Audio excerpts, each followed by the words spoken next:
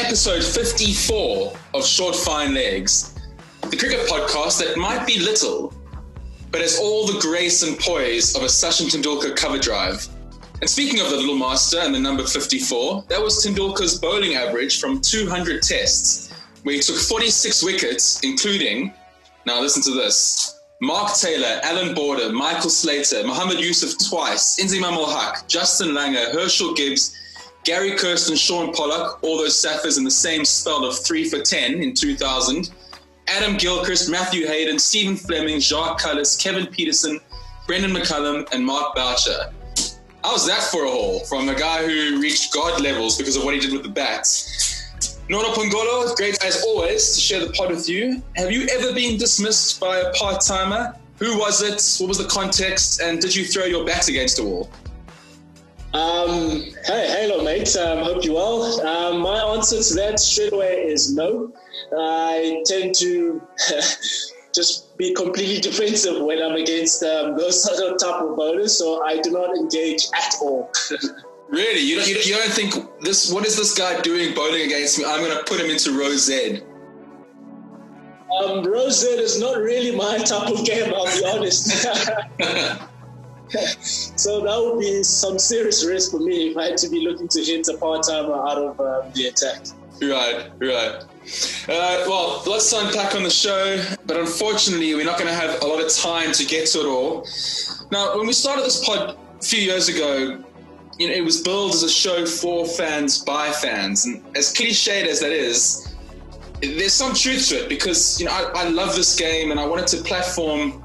It'd be great to talk about the brilliance of Ben Stokes and the novelty of the 3TC, and we will towards the back end. But because we're a South African cricket show and because we are dedicated to social justice and sports' role in that ongoing campaign, and because so much of the discourse over the last 2 weeks has been dominated by the words of Lungi Ngidi, the backlash from retired wire players, the support offered by black coaches and players, and the subsequent solidarity demonstrated by current players of all races, it's pertinent to start there.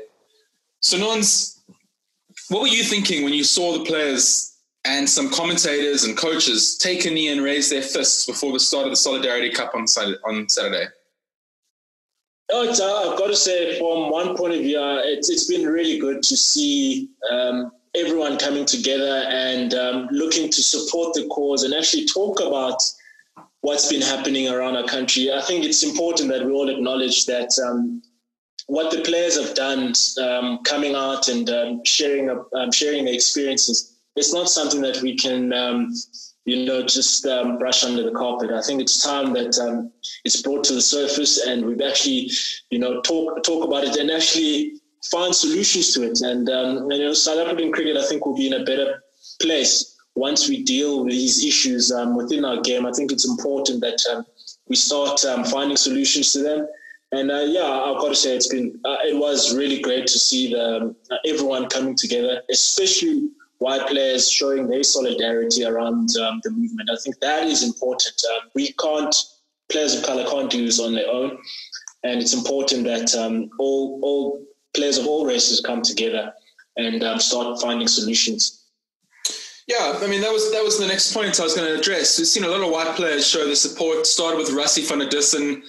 Then it moved to Dwayne Pretorius, and I guess most notably Faf du Plessis, former skipper across the board, who I'm a huge fan of the way he conducts himself, and who I thought was very, maybe not brave isn't the right word, but I thought it was very pertinent and salient that he mentioned that he'd made a mistake in his capacity as captain when he said that we don't see colour in response to Temba Bavuma's dropping from the side. And I think a lot of white people should be able to relate to that, because I myself know that I've said some dumb things in my life out of ignorance, to black and brown South Africans, not because, I'd never consider myself an overt racist, but ignorance, it takes hold in different ways. And, Faf was speaking in a press conference in his second language, and that's never a good way to articulate his true feelings.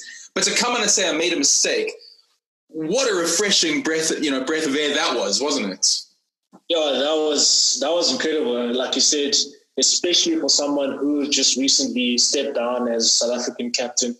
And we know the responsibility and the pressures that go with that job.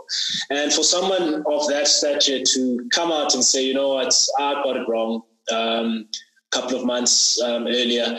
And these are the things that were going to help us as a country and as a cricket family to start finding solutions. Is that we know that, like we said, not everyone intends to cause harm, or it's just that, like in age, just pure ignorance, not knowing or understanding, the history behind South Africa colour. It's been, one of those things that it plays in. It's visible in everything that we do. To be honest, we can't ignore it.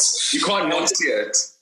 And if we say all of a sudden that it's something that doesn't exist, I think we're not being true to ourselves. And I thought that was really important for me to see a captain recognize that moment and say, I got it wrong and I'm willing to listen. I think that is the most important part as well, saying we're listening, and then we'll start conversating with people. We said off the air that we want to dedicate an entire pod to the captaincy debate, and I think we'll talk about the merits of their place in the team and their tactical acumen. But I tweeted that Rassie van der Dussen, I don't think he's still not my pick for captain, and I don't think he's favourite now, but he must have increased his chances, or at least his standing in the conversation, by showing an act of solidarity with the movement, by showing an awareness of the social situation in South African cricket. I mean, do you think that counts for anything? And Aiden Markram and Dean Elgar, Keshav Maharaj as well, I guess, but Aiden and Dean, the two of the other white candidates, as it were, have been silenced, at least publicly. Do you think it's helped Rassie in any way? I mean, can we connect those two things? I think, to be honest, from management point of view, I don't honestly think they would look at that. But I've got to say, in South African sport, as a captain, you know that you're not just a captain on the field. There's a lot of responsibilities off the field. I mean, you look at the guy like Siya Kolisi in the past couple of weeks, has come out and actually said, I will use my platform to raise all these issues. And if it does cost me my position in the team, so be it. I will continue speaking out. And I think, for me, that's just how a captain should be in South Africa, understanding all the pressures and the issues that it comes, and responsibility that you have, not just to your team, but to the nation, and what you should represent as a South African captain. And I do feel that keeping quiet in this time, I don't think you're sending the right message. And as someone who wants to be in position or a leadership position, you shouldn't be picking and choosing the moments that you stand up as a leader. And I think the guys that do come out and actually voice their opinions and speak to these issues, I think will, for me, win the public in terms of at least perception of the types of leaders they are. So for me, I do feel that some players might have missed the opportunity to actually show the public what types of leaders they are. So that it's not just about the team environment that you captain, but actually you've got the right pedigree to be a national leader, if I may call it that. No, I completely agree. And as this conversation develops, we now starting to turn our attention to what happens next once the talk has stopped. And for that, we turned to Hussain Manak, who, of course, is a great friend of the show, former first-class cricketer, turned national selector, SABC commentator. He's been quite active on social media using his platform, and that's where Nons and I began our conversation. Hussain Manak, thank you for joining us today on Short Fine Legs. You've been very busy recently on social media, and you've been quoted in various publications. How have you found the waters of South African cricket lately? Thank you very much, and it's an absolute pleasure to chat to you guys. I don't think the plan was to be busy, but I think a few things have happened in the last week or two. And it just kept us nice and busy. I must have received a number of calls from players, from current players, ex-players, administrators who are quite concerned. And things like the Makaya Ntini interview, I think was groundbreaking in a sense that people, not for the first time, but I think it really hit people hard in the belly, where people got to really understand and more than understand, actually got to feel what a player like Makaya went through. And of course, to take it a step further than what many other black cricketers in the country are going through and have been through. I don't want to quote who she is because I really don't want to give her any more airtime, but we saw I think we can call her right-wing social commentator, shared several pictures of Makaya Ntini smiling with his white teammates after taking wickets. And she basically was insinuating that because here are pictures of him smiling with white teammates, he could never have received racism from those same teammates. And I likened it to the same thing as showing a picture of a happy couple as proof that there was never domestic violence in that relationship. Is it quite hard to balance that juxtaposition of on-field camaraderie and off-field isolation? Perhaps you can speak on that. Yeah, I think, I even received, so on Sunday there was the 3T competition. And of course, I think it was the day before that when Makaya came out and spoke about his experiences while in the Proteas setup. And then, of course, on the Sunday, or was it on Saturday, there was that 3T competition. And because at the 3T, he, of course, works for SuperSport as a commentator. So he was there as a commentator in his professional capacity. And Graham Smith happened to be next to him. And I'm putting happen in inverted commas because very often these things tend to be, planned. So anyway, Smith was next to Makaya when they went down on the knee and they took the knee and everything else. And people then were going like, but hang on, Makaya seems okay. And he went on commentary and he was his bubbly self and whatever. So people ask like, is everything okay now? And I think one has to understand that Makaya Ntini is a professional. So he was a professional cricketer. When you in a professional setup, so if you and I have an issue on the side, outside our professional life, a personal issue, whatever it may be, but when we come on air or on stage or on the cricket field, we're professionals, we're getting paid to do a job, and we've got to act like professionals in the interest of the team and the country or the company or the organization or whatever the case is. And I think you've got to give a lot of credit to people like Makaya and many others who go out there and do what they need to do on the field, and he's done that for years. And he's just got a wonderful, bubbly personality. And I don't think you can use that example to say that everything's fine. That's just ridiculous because at the end of the day, what is going on behind the scenes, nobody really knows. And I think he's now in a position to be able to talk about it. When you're a player going through all that, it's almost impossible to speak about it. I mean, I really do feel for young players at the moment. A few of them are hinting they want to come out and talk about things. But currently, if you are playing and you're contracted and you have a contract which stipulates that, you can't just go out and say what you want when you want. Generally, if you are going to be saying something in public, it's going to be against your employer, the people you signed the contract with. So, you're basically going to be shooting yourself in the foot.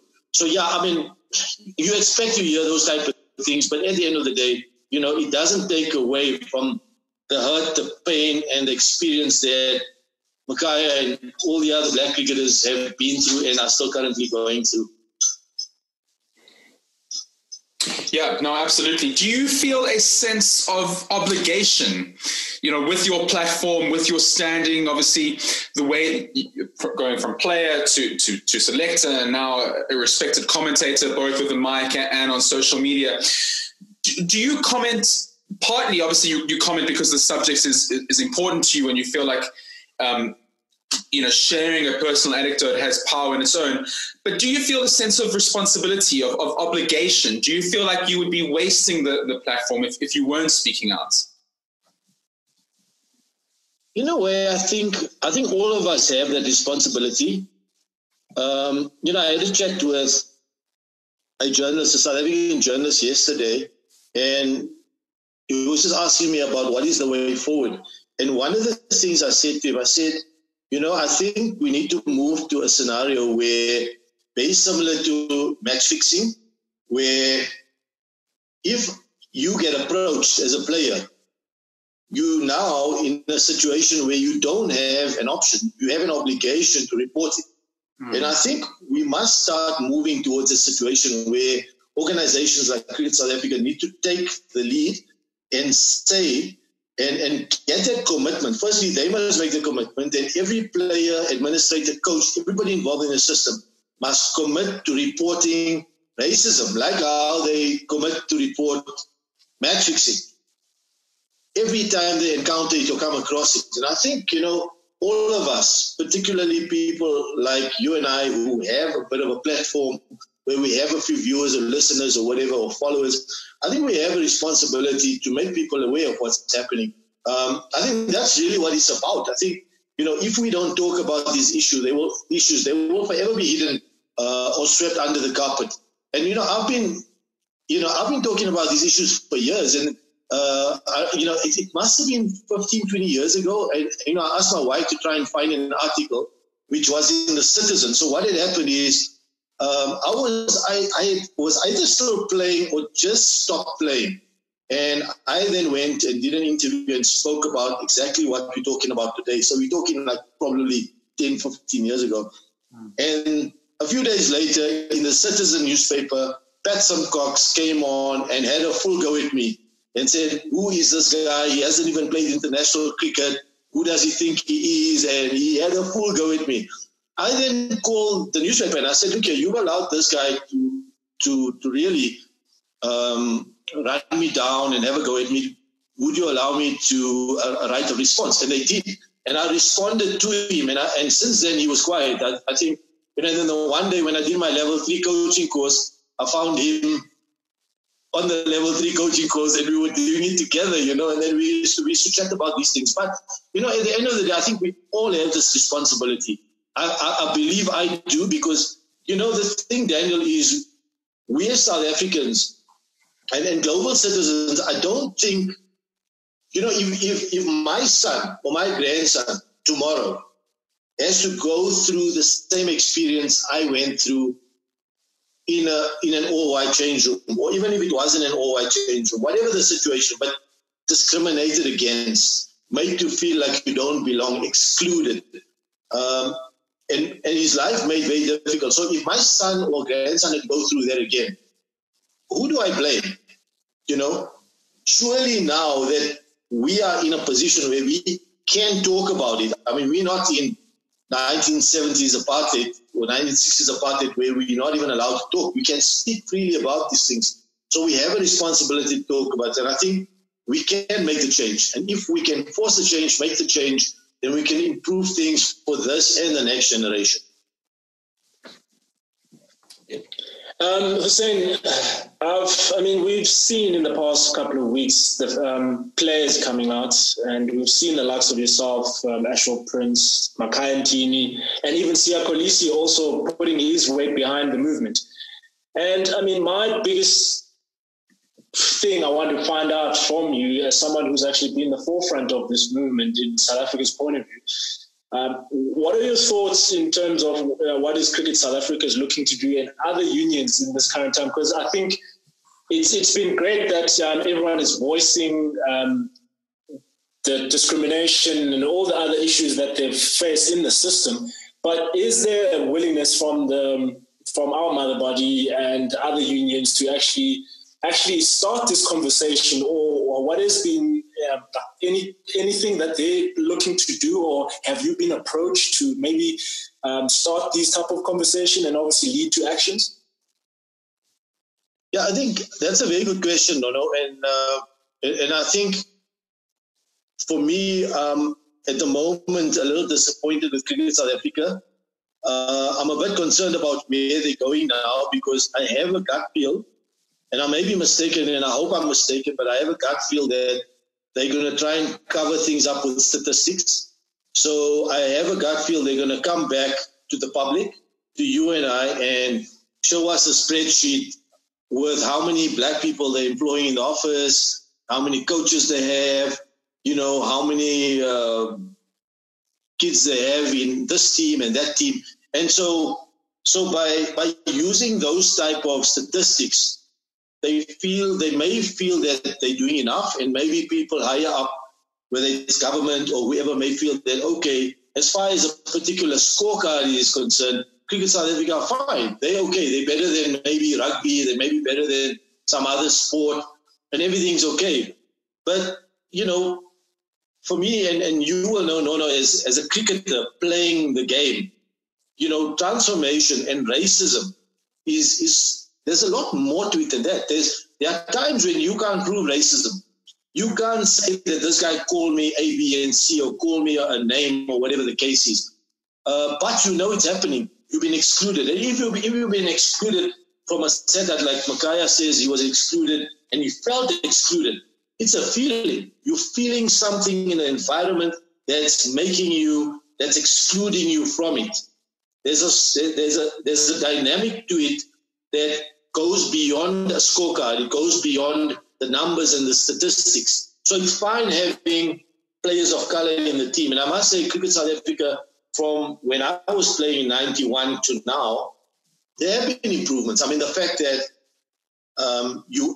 there is a target or a quota, whatever you want to call it, at first class level, at franchise level, it's forcing numbers there, right? And it's making sure that you have a certain number of players of color in the system all the time. Now, when I was playing, and I can tell you, you know, you played one game in an all-white team, and if you got a 30, that wasn't good enough, you would drop the next game. And that's how it went, you know. At the moment, selectors and coaches can't do that. They need to have a certain number of players in the team. So if you're good enough, you will play. And I think so there has been improvement in that sense. Then the next improvement that Cricket South Africa adopted was this quality of opportunity. And I think they started moving in the right direction as far as quality of opportunity, because what that really means is that as a cricketer, you can't be selected to play in the team because they need 5 players of color and 3 black Africans. So you're in the team, but then you don't bat and you don't bowl, or you bowl out of position and bat out of position. So they started moving to monitor quality of opportunity. We still have problems there, but now we need to move to the next level, which is the structural, the systematic, as well as the psychological and inherent racism in the system that protects white cricketers as well as puts black cricketers in a position of disadvantage. And that inherent racism is there. We feel it, we know it's there, but sometimes you can't explain it to a white person because they may not be able to understand it. But you and I know it's in the system and it's part and parcel of the system. Yeah, I think that is spot on. And I think in terms of what's happening in the union, I definitely think there's definitely room there to start looking after those subtle racial issues within a setup. In terms of the public now, when we've got our media as well that play a huge role in our sport, do you think now, in terms of perception, that they can play in terms of how, for example, targets or transformation or quotas are perceived by the public? Because I think that is also a huge responsibility in terms of the media. How a black player, for example, I might know a black player as a quality player, but now when it gets to a national level, he's been seen as a quota or a target. How do we now, in terms of the media, play a better role in educating the public so that we get a holistic picture of a player before the other things come into play? Yeah, another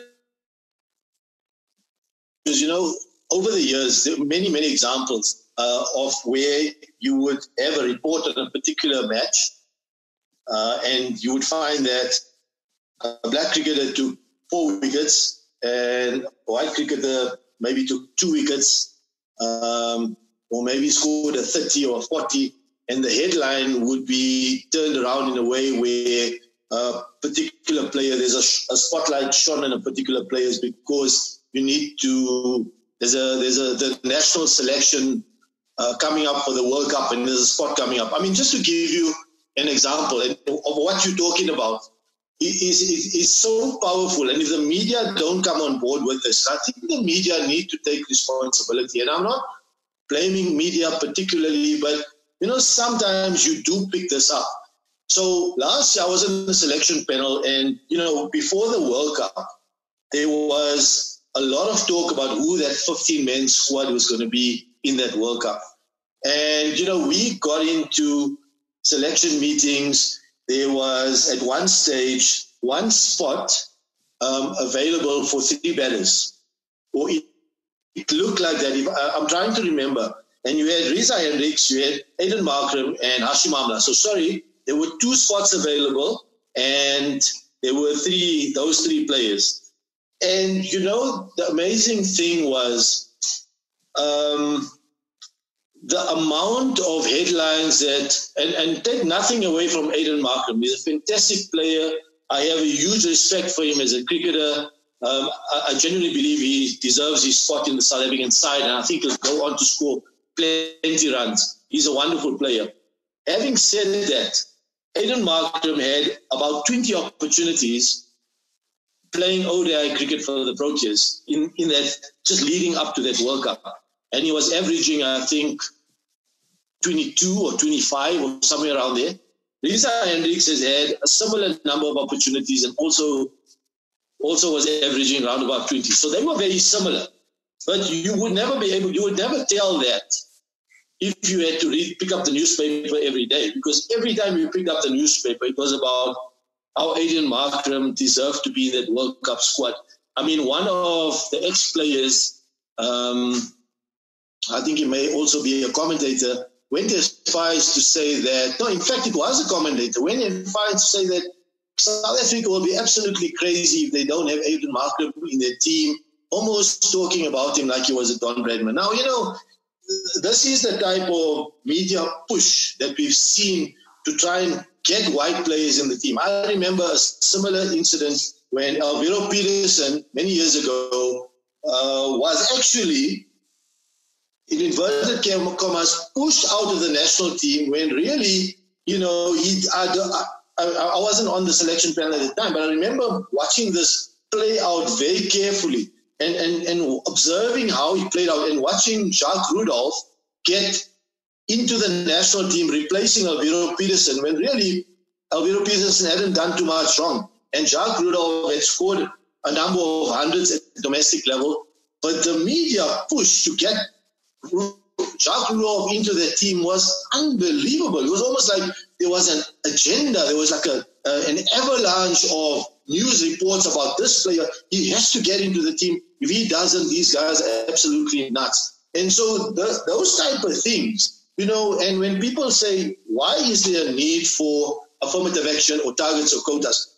That's one of the reasons. You said you still have, unfortunately, whether we like it or not, we still have a media that is still predominantly will support and look after a white player, even if he fails. And if it's a 50-50 between a black and a white player, the media will be pushing the white player to get into the team. I have no doubt about that. So for me, that's why it's so important that we still make sure we've put things in place in order to protect black players in the system. And when we talk about systematic racism, that's what we're talking about. It's not pointing a finger individually at people to say you are racist, but the system and the way it operates makes life very difficult, makes it an uphill battle for a player to get a fair crack, to get a fair opportunity, to get a fair run in the team. And those are things, I mean, there are times when I had to walk into a selection meeting and say, guys, can we please ignore the media?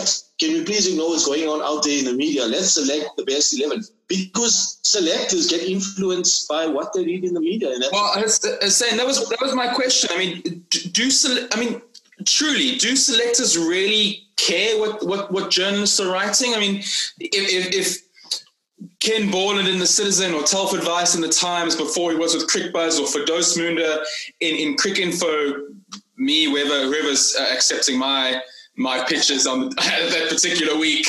I mean, do you guys really care what we're writing? I don't. I think it's if there's so what media do is media shape public opinion. So if I'm a selector and I go into and I've got a group of friends and we're on a group and they're all hammering me about Markram should be in the team. Why isn't Markram in the team? When is he going to be in the team? When is he getting his opportunity? They get their opinions from reading the media. So the pressure mounts. So, for me personally, I prefer, and I think we all should be as objective as we possibly can in those positions. But at the same time, like somebody said to me the other day, Cricket South Africa, like now have independent directors and, you need independent. But the reality is, Daniel, not many of us are truly independent. And why do I say that is because we all have a particular affiliation. We come from a certain background. We have certain type of friends. There's a social cultural affiliation that we come from. If I play for a club, maybe Wanderers or Pirates, those are my buddies. I'll drink with them. I'll have fries with them. We'll mingle together. We'll have a WhatsApp group together. And you tend to share similar opinions as you go. Now, I have to be very careful when I was on the selection panel that I don't get influenced by my friends because, you got to be careful. So the people in those positions have to take the responsibility to be as objective as they possibly can, come in and select the best team. But I must say that when there's a push on all fronts, be it on the web, in the media, the headlines, you're driving, you switch on the TV, switch on the radio, I think that shaping of public opinion can put pressure on people, be it coaches, be it whoever, because everybody is now saying that, so what then happens is like often I would say to players, like, if a batter came to me and said, look here, will I get into the team? Won't I get into the team?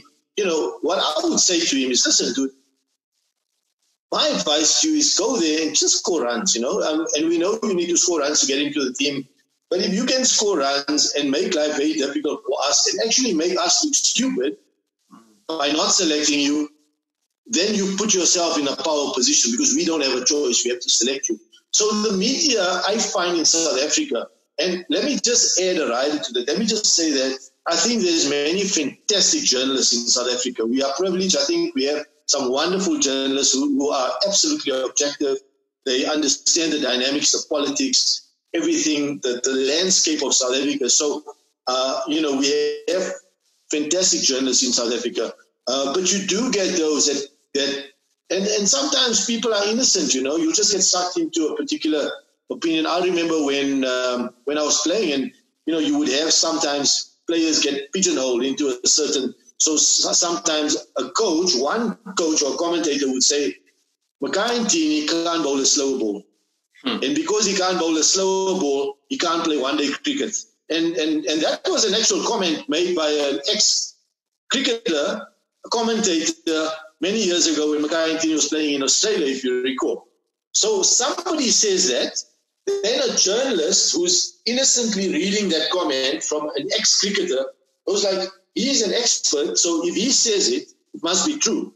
So he goes like, Makhaya, if it's a 50-50 call, let's rather pick somebody else. He can't play one-day cricket because he can't bowl a slow ball, And so that opinion spreads like wildfire because it came from one so-called expert. So sometimes people innocently get caught up in this as opposed to saying, hang on, he may have been an expert, but you know what, let's interrogate that comment because that comment was not a fair comment firstly. Secondly, there's a lot of things it didn't take into account and we need to look at things more broadly. And I guess what you're then saying is that those innocent comments aren't just coming from a place of ignorance in terms of trusting these so-called experts. They also come from positions of ignorance from class and social standings, where someone might say, I remember a time when Hashim Amla's backlift was a sign that he couldn't play fast bowling. And fast forward 3 years, and his backlift was why he was so good on the cut through fast bowling. Nothing had changed. It was just our perception of the exact same thing. But you both have touched on something so fascinating to me. And I wonder, how do we move forward now? So the conversations are happening, this podcast reaching all the people that it's reaching, no doubt all the right people are listening. But we've seen Mackay, we've seen Alvaro, we've seen Ashford, we've now seen Rassie and Faf, some prominent white players joining in the conversation, kneeling before the Solidarity Cup.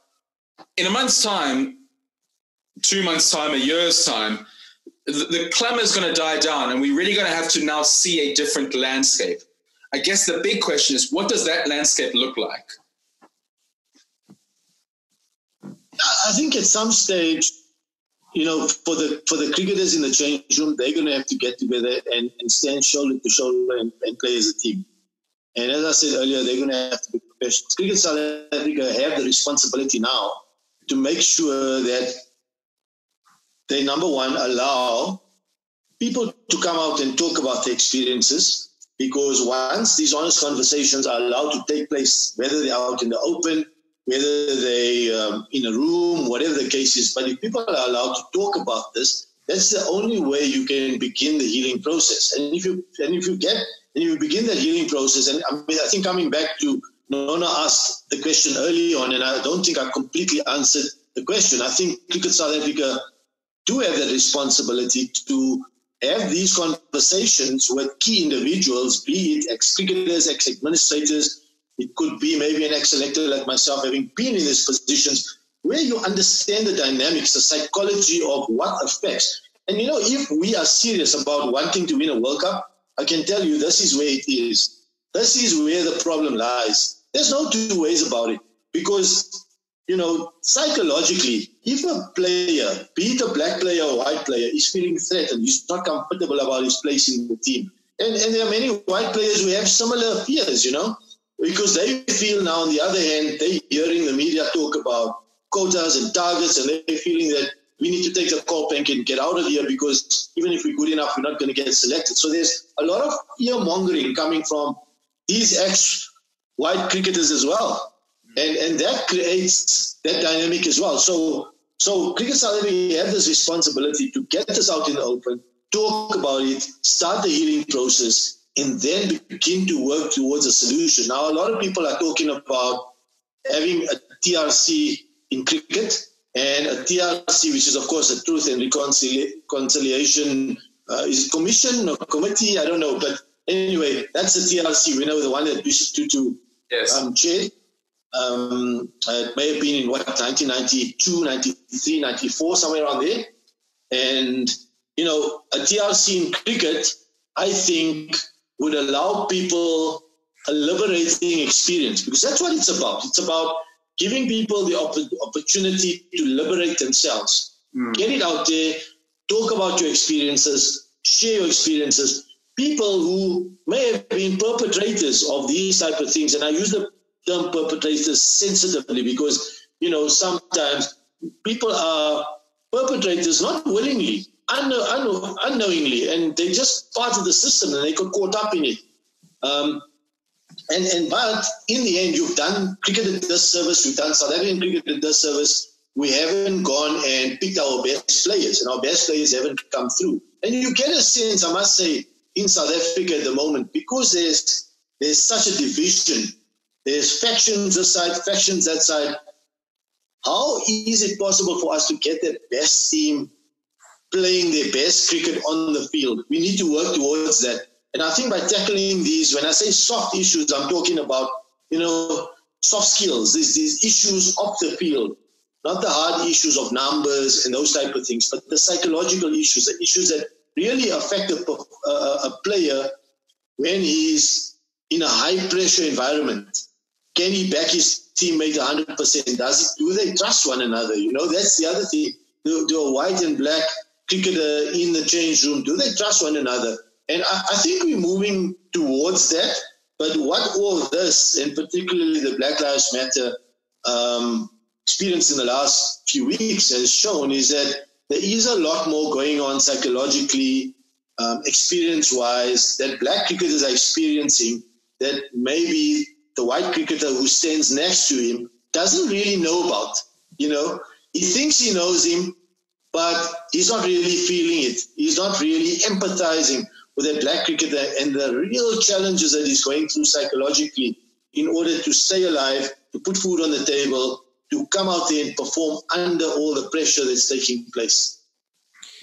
So just one final question from us. You're not the first person to raise the concept of a TRC, not just in cricket, but in South African sport. But one of the main criticisms of the TRC is that it was a lot of rhetoric without anything really substantially changing. There was a lot of lip service, but unlike, say, what happened in Germany post-Nazi rule, there was a failure of accountability that white perpetrators, and I use that term with less sensitivity in this context than you did earlier, were largely let off the hook in that they could go up, say we're sorry, and walk away. And I don't mean to single out Robbie Freiling exactly, because I know he's not the only one. But as we've heard recently, he has been accused of allegedly being involved in quite frankly a racist attack on a teammate, where he punched a teammate in the face, as you said, perhaps because he was black.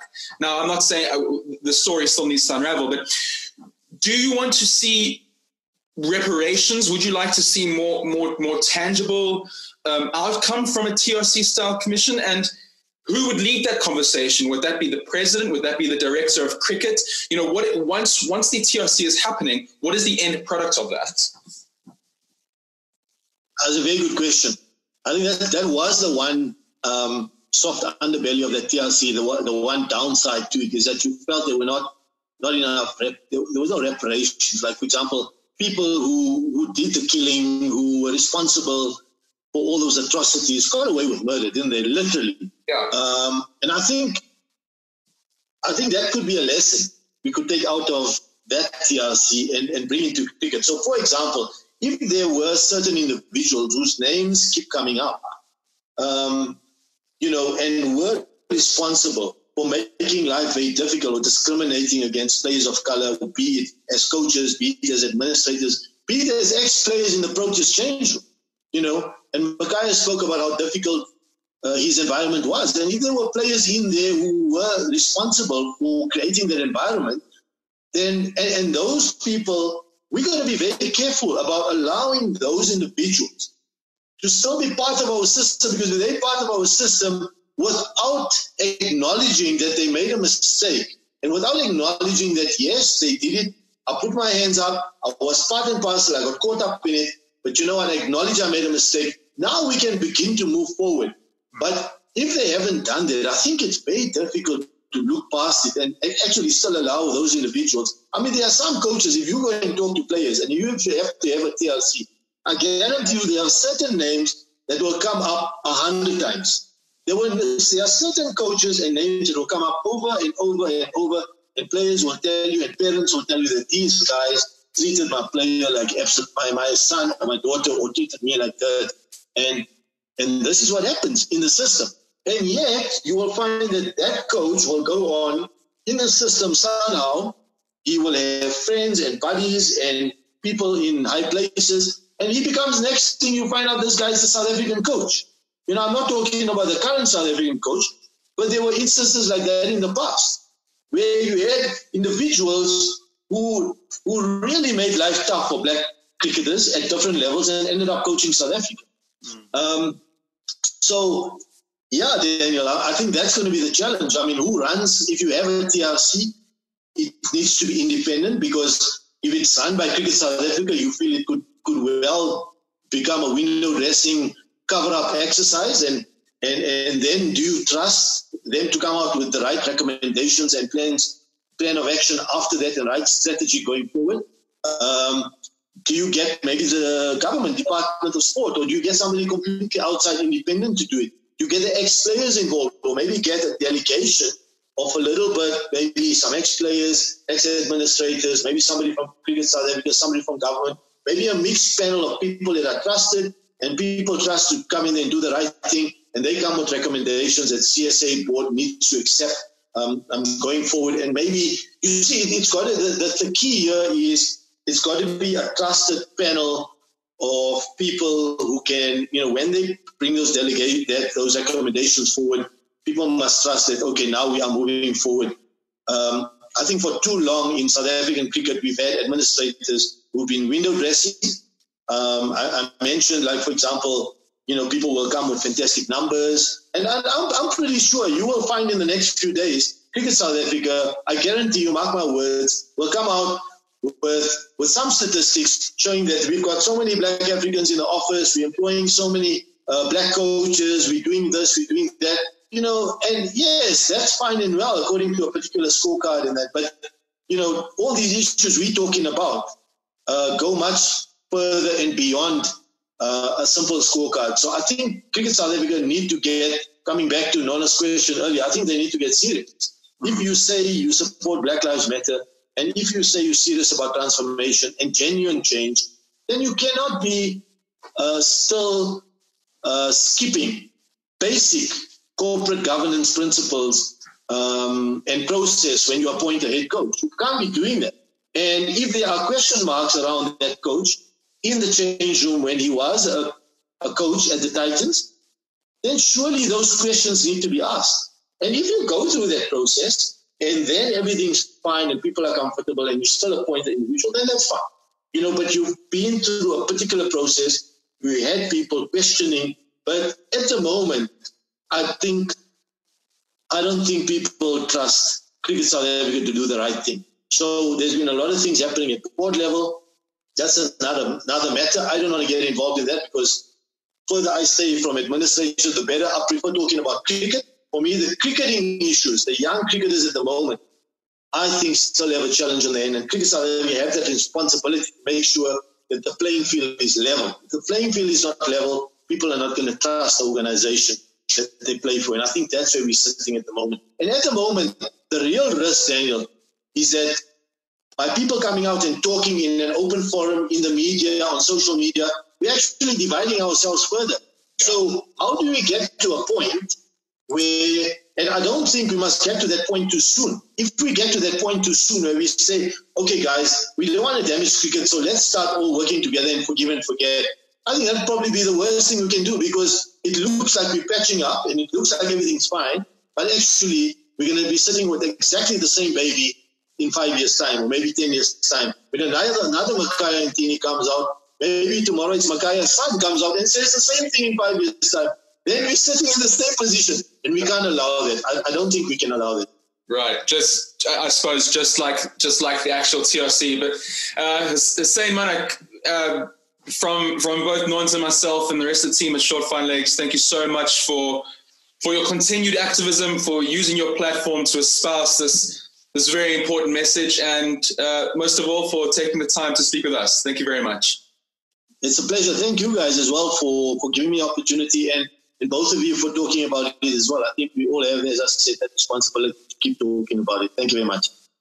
Short Fine Legs. Nons, let's wrap up this week's show with some actual chat about cricket, for a change, I guess. What did you make of the Solidarity 3TC Cup? A once-off gimmick, or is there something there? Yeah, it's been a hard one to actually kind of wrap my head around it and say, yes, I think from Cricket South Africa's point of view, it was a success. There were the games went out, were played quite smoothly, to be honest. And I think a lot of people were worried about the rules, I think, initially, of how complicated it's going to be. But I think from a viewer's point of view, it wasn't.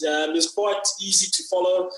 I'll just say that from a playing point of view, I think there's a lot of improvement from the players. I think maybe as it is off-season, pre-season for the players, and generally this is when the players are working on their techniques and making sure that the fundamentals and the basics of the game are in place. It just felt that maybe there was a little bit of a lack of taking risks in the early stages, the first half of the games, where players were kind of just easing themselves into that. So from that point of view, from a viewer's point of view, I just thought the first half just lacked a bit of power, lacked a bit of innovation from the players. And you feel that in the second half, we saw AB de Villiers light up the place. We saw Aiden Markram light up the place. And I think that's what the initiators of this tournament would have probably had in mind. Just the concept of that manner where you're seeing boundaries and bowlers having to suffer through all that.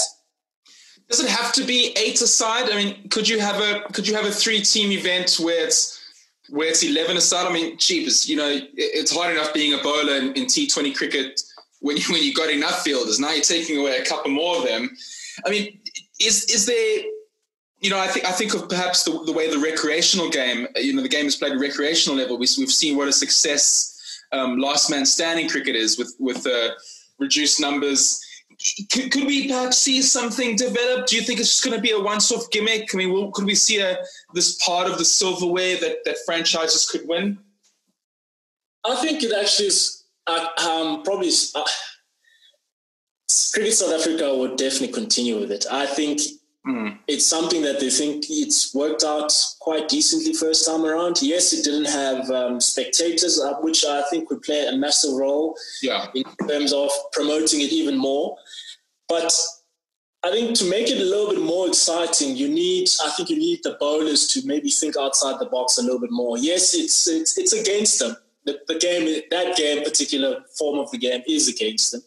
But I just think that there could have been opportunities for bowlers to try different things, come around the wicket, bowl with slightly more packed side of leg side or offside, and you try to do something out of the box. We just felt that we were watching a normal cricket game being played in just different rules. Maybe widen the wide lines for the bowlers, or give them something different to think about. We are a country which hasn't won a World Cup.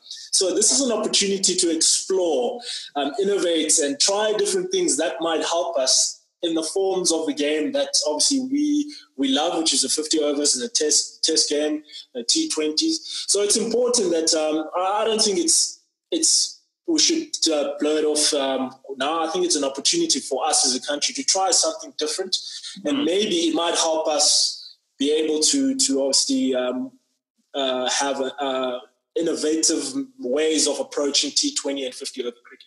No, I completely agree. And, it kind of makes me think of the way there's almost this existential angst in the UK about the 100 coming up. And, I've heard the argument, and it completely rings true here, is that cricket will remain cricket. There's a dude running up, bowling a ball, and another guy's going to try and whack it into orbit. You can tinker with everything else on top of that, but the framework of the game remains the same. And I actually think it wasn't that difficult to understand. It was quite hard following the score, like on Cricket Info. You didn't really know what was happening. But watching it live, it was easy to digest. Some positives, obviously, you spoke about AB, but really got the standout positives got to be Aiden. We hear so often about how he struggles against spin, but he really took to Bryce Shamsi to the cleaners. Good signs for the future, or is the sample too small? Sample's still too small, but I mean, as a player, you take confidence wherever you can get it. I mean, confidence in the middle is always the greatest confidence that you can get as a player. And he'll be, hoping that, he'll take that into his training now, knowing that he's been on the field for maybe a couple of days, have played warm-up games as well. It's important that it's been a while for him. We've got to have that in mind as well, that he's been injured, he's coming back coming from a season where he was out of form. So he needs to build his confidence again. We know he's a quality cricket player. We know there's a gem of a player in there. It's just that, a couple of technical issues that he needed to sort out. I'm sure he would have had plenty of time in the off season to look after those. But time in the middle, you cannot substitute. So great to see him back playing and obviously looking positive. And I think he'll build on that. Player who's just on top of the world in terms of confidence is Ben Stokes. He played a starring role in England's 113-run victory at Old Trafford against the West Indies to square that 3-match series 1-1. Stokes is now the number 1 all-rounder. He's the Test number 3 batsman in the world. I mean, is there a better cricketer on planet Earth right now? I don't think, as any cricketer around the world will say no. And at the moment, I think he's shown that bat ball on the field, he's someone that any captain could rely on. For me, the 175 stands out more than the bowling and all that stuff, because coming in at 5, coming under pressure and continuing to, produce for England, I think for me, it's showing that he's going in the right direction, especially in Test cricket. And what more could you have asked for? I mean, he had an incredible year last year. Yeah. To come back and looking like he's put that aside straight away, and he's playing like last year never happened. I think that shows for me someone that is hungry for more successes, and he's showing that Joe Root is not in the best of forms. Yes, he's coming back from having a baby, but I think now the England side heavily relies on Ben Stokes as the main batter. I think we used to say Joe Root used to be that person. You feel that now Stokes is the go-to guy. And we can't also take away Sibley's knock. That was incredible.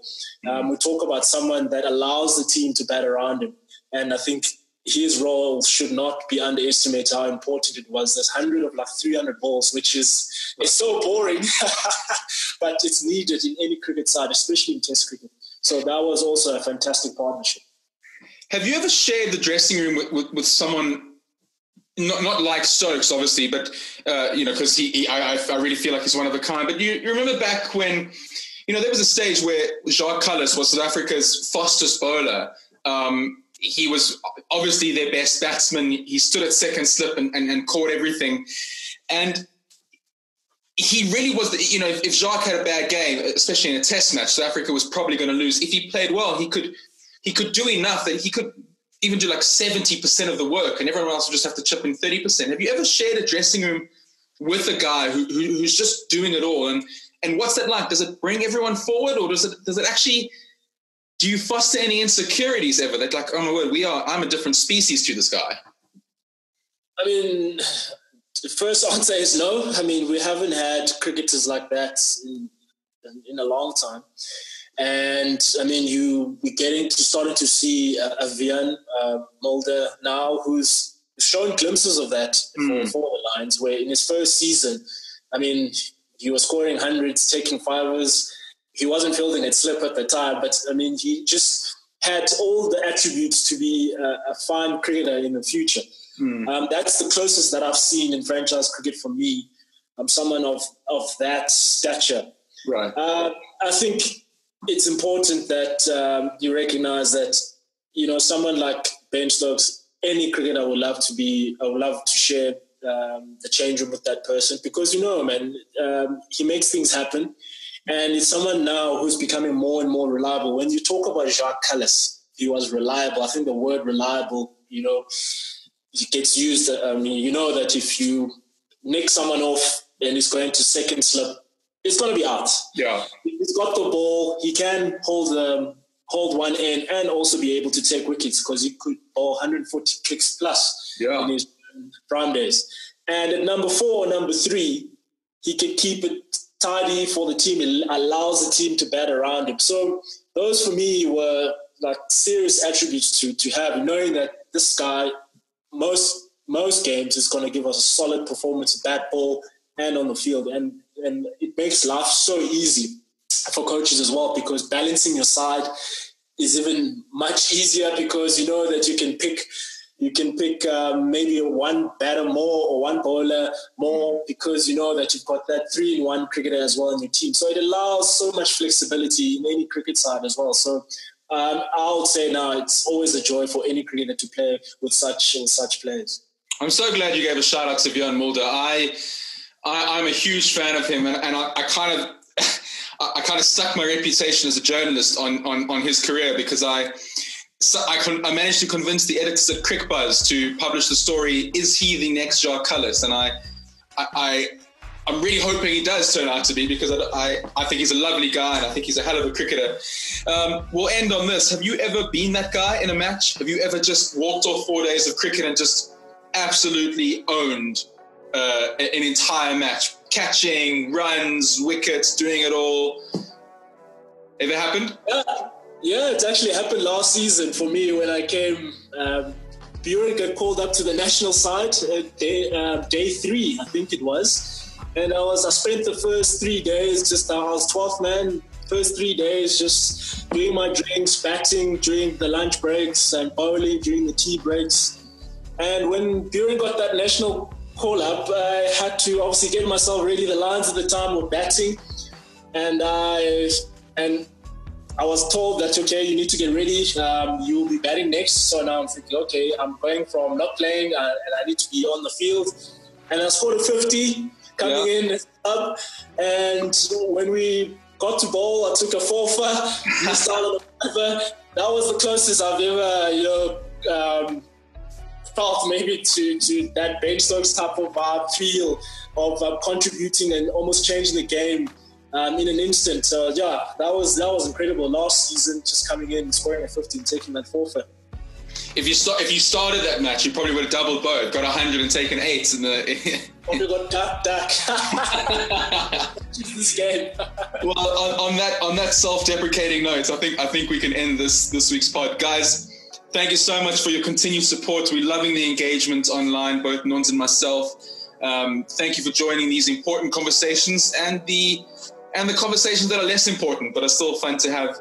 I'm Daniel Gallen. My host is Nona Pongola, Lions all-rounder and just an all-round top human being. Give us a follow on short_fine_legs on Twitter. And while you're on social media, give some love to our producers, Raider Media. They've got a whole bunch of great podcasts. They've got some hockey shows. They've got a weekly sports quiz where they've got one on Tuesdays and one on Thursdays that they do with celebrities. Go give them some love. We'll catch you next week.